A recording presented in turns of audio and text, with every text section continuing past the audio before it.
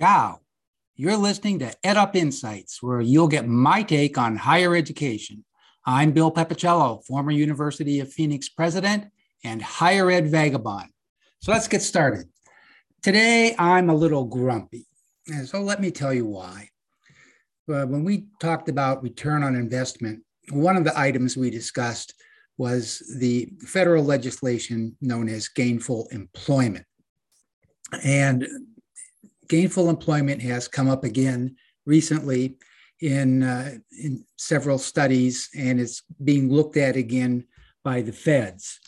So I want to just sort of start from the beginning, and let's look at gainful employment, which is supposed to give us some kind of a take on return on investment of higher education.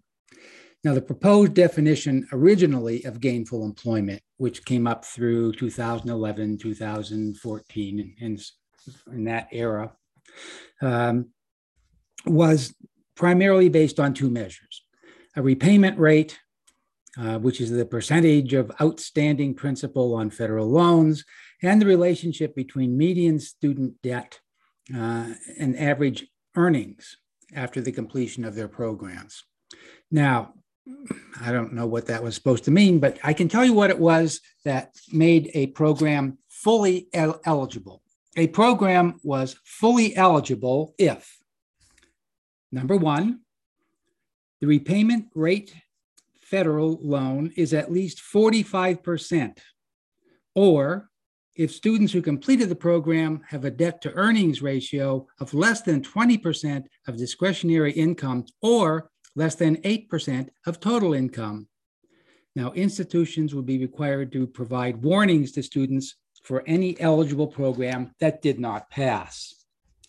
Now, a program would be ineligible if the repayment rate is less than 35% and students who completed the program have a debt to earnings ratio above 30% of the discretionary income and 12% of total income.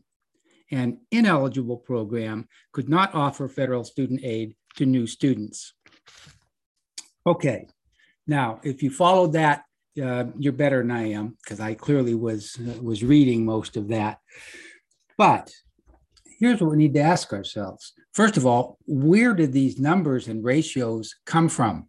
And I want to tell you that my guess is it came from a smoke-filled room somewhere with some folks who knew something about ratios and picked some numbers and put them together. But I would be hard pressed to say that these have any great basis in reality. Second of all, we need to understand that gainful employment was meant to apply primarily to for-profit institutions and was aimed at being a punishment for these institutions. Similar programs to those that were looked at in for-profits at not-for-profit schools were not considered because they were not considered vocational. Now, I don't know what the difference is if two programs have the same curriculum and the same desired outcomes, and one is thought to be vocational and one is not. In any event, after the gainful employment regulation was applied, many programs failed at for-profit institutions. Not too many failed at not-for-profit institutions because they didn't look at very many at not-for-profit institutions. And to be clear, the programs that failed mathematical ratio tests. They did not fail on quality. Oh, what? You mean if someone was turning out quality people in a certain area at a for-profit institution, they would be denied to continue to do that simply because of numbers? Well, what about choice? What if students wanted to go to that institution, wanted to go into that profession, and made the choice knowing that they weren't going to make as much money if they went other places? Well, that was interesting. And when the original legislation was proposed, there was a Q&A done with the feds, and the following question was asked. It was question number 27. The question is, for programs at nonprofit and public institutions, would the impact be similar to be predicted for the effect on for-profit programs? In other words, they asked, if we tested not-for-profits, would we see the same kind of results as we did at for-profits? Here's the answer, and I'm going to read this. No, few nonprofit and public institutions currently have loan repayment rates and student debt levels of the type that would violate the gainful employment standard. Okay, and it goes on, but that answer would garner a whole dozen Pinocchios if we were judging it by today's standards. Or we might simply say, liars. Okay, so now we have Congress trying to sort of relook at gainful employment. And there are a couple of things that we need to take into account as we look at some of the proposals coming forward in negotiated rulemaking. One is that the new gainful employment anticipates possibly comparing the outcomes of some post-secondary programs with high school graduates. That is, do you make more money if you graduate from high school or if you graduate from a program that you choose to go to? Now, I don't know all of the details of this, but it seems to me that that's a red herring. High school graduates make choices about how to follow their careers just the same way as college students do. And I think that going in that direction is not really going to be very productive. Now, interestingly, a study was done by the Texas Public Policy Commission. I think that's their name. In any event, it's a public, not-for-profit institution that looks at higher education issues. And one of the things that they looked at was the previous gainful employment regulation and how that regulation might be reviewed, revised, and simply just analyzed in terms of what's going on in higher education today.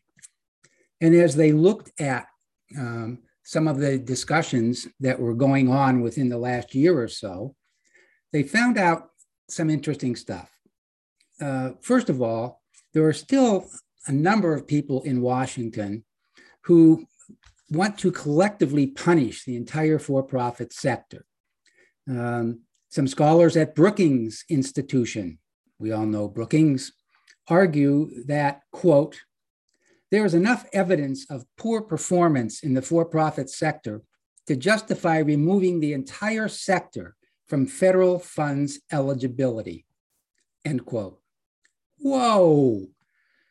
You know, it'd be interesting to see what data and what evidence there is and how they define poor performance. Again, I would want to ask if we're looking at quality issues or are we looking at mathematical ratio problems here. Now, we need to also ask what fields are being affected here. That is to say that we know that in certain fields, graduates of programs, regardless of where they take them, don't make as much money as they do in others. And so the mathematical ratio, if you're using that to interpret return on investment, isn't going to look as robust. Now, if we look at the for-profit programs that failed gainful employment, many of them were in the following areas: health and medical assistance, health and medical administration, culinary arts, and cosmetology, and design arts. And again, we'd have to ask, if students choose to go into these fields, should those fields and the programs that service those fields be punished on the basis of a mathematical ratio? Now, secondly, the study showed, and I mentioned this earlier, that almost all of the failing programs in the original gainful employment regulation were at for-profit institutions. Now, that led many to believe that the problem was with for-profit higher education.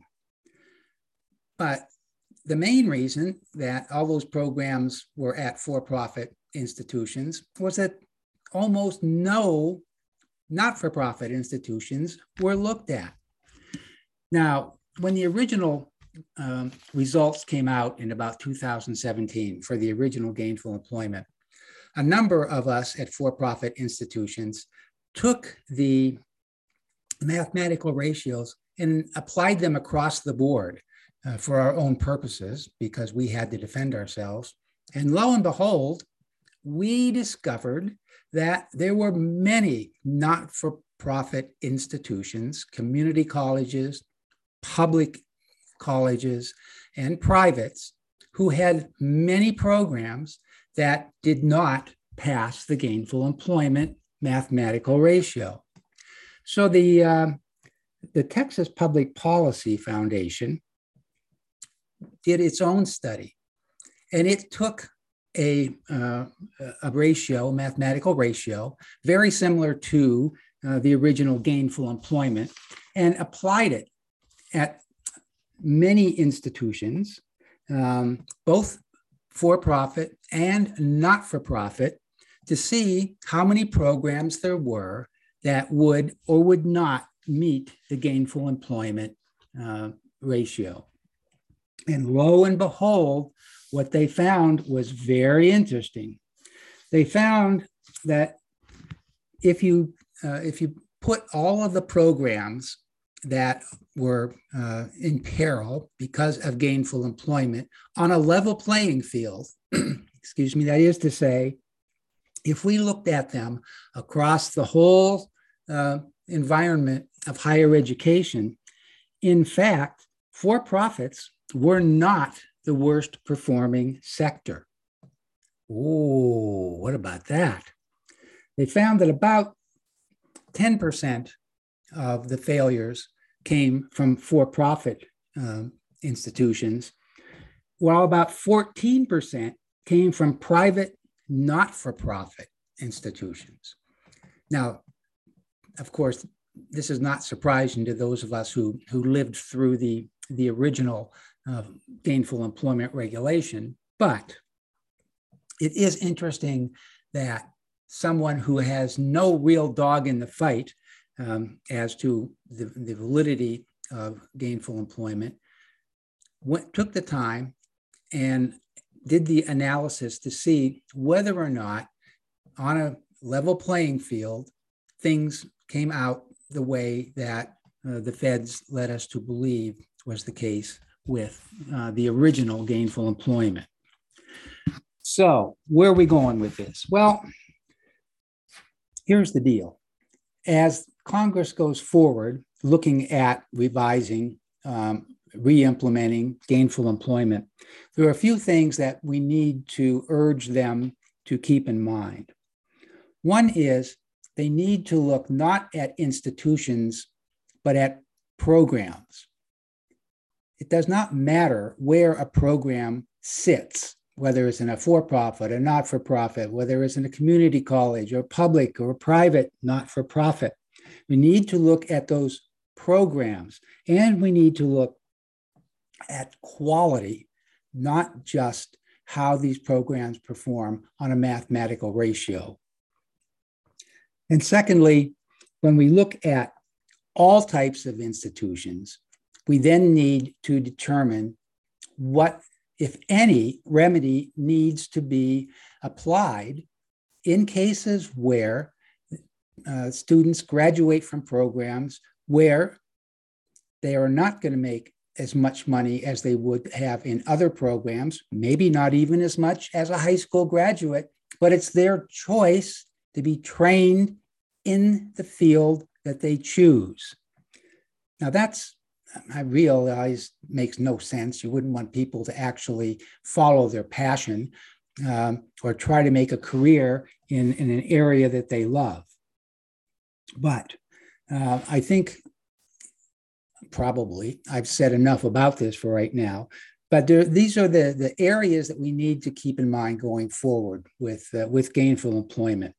So I'm going to stop my rant there and ask you to think about it. If you go to the website of Texas Public Policy Foundation, you can find the report that I was talking about and just read it. It's not very long.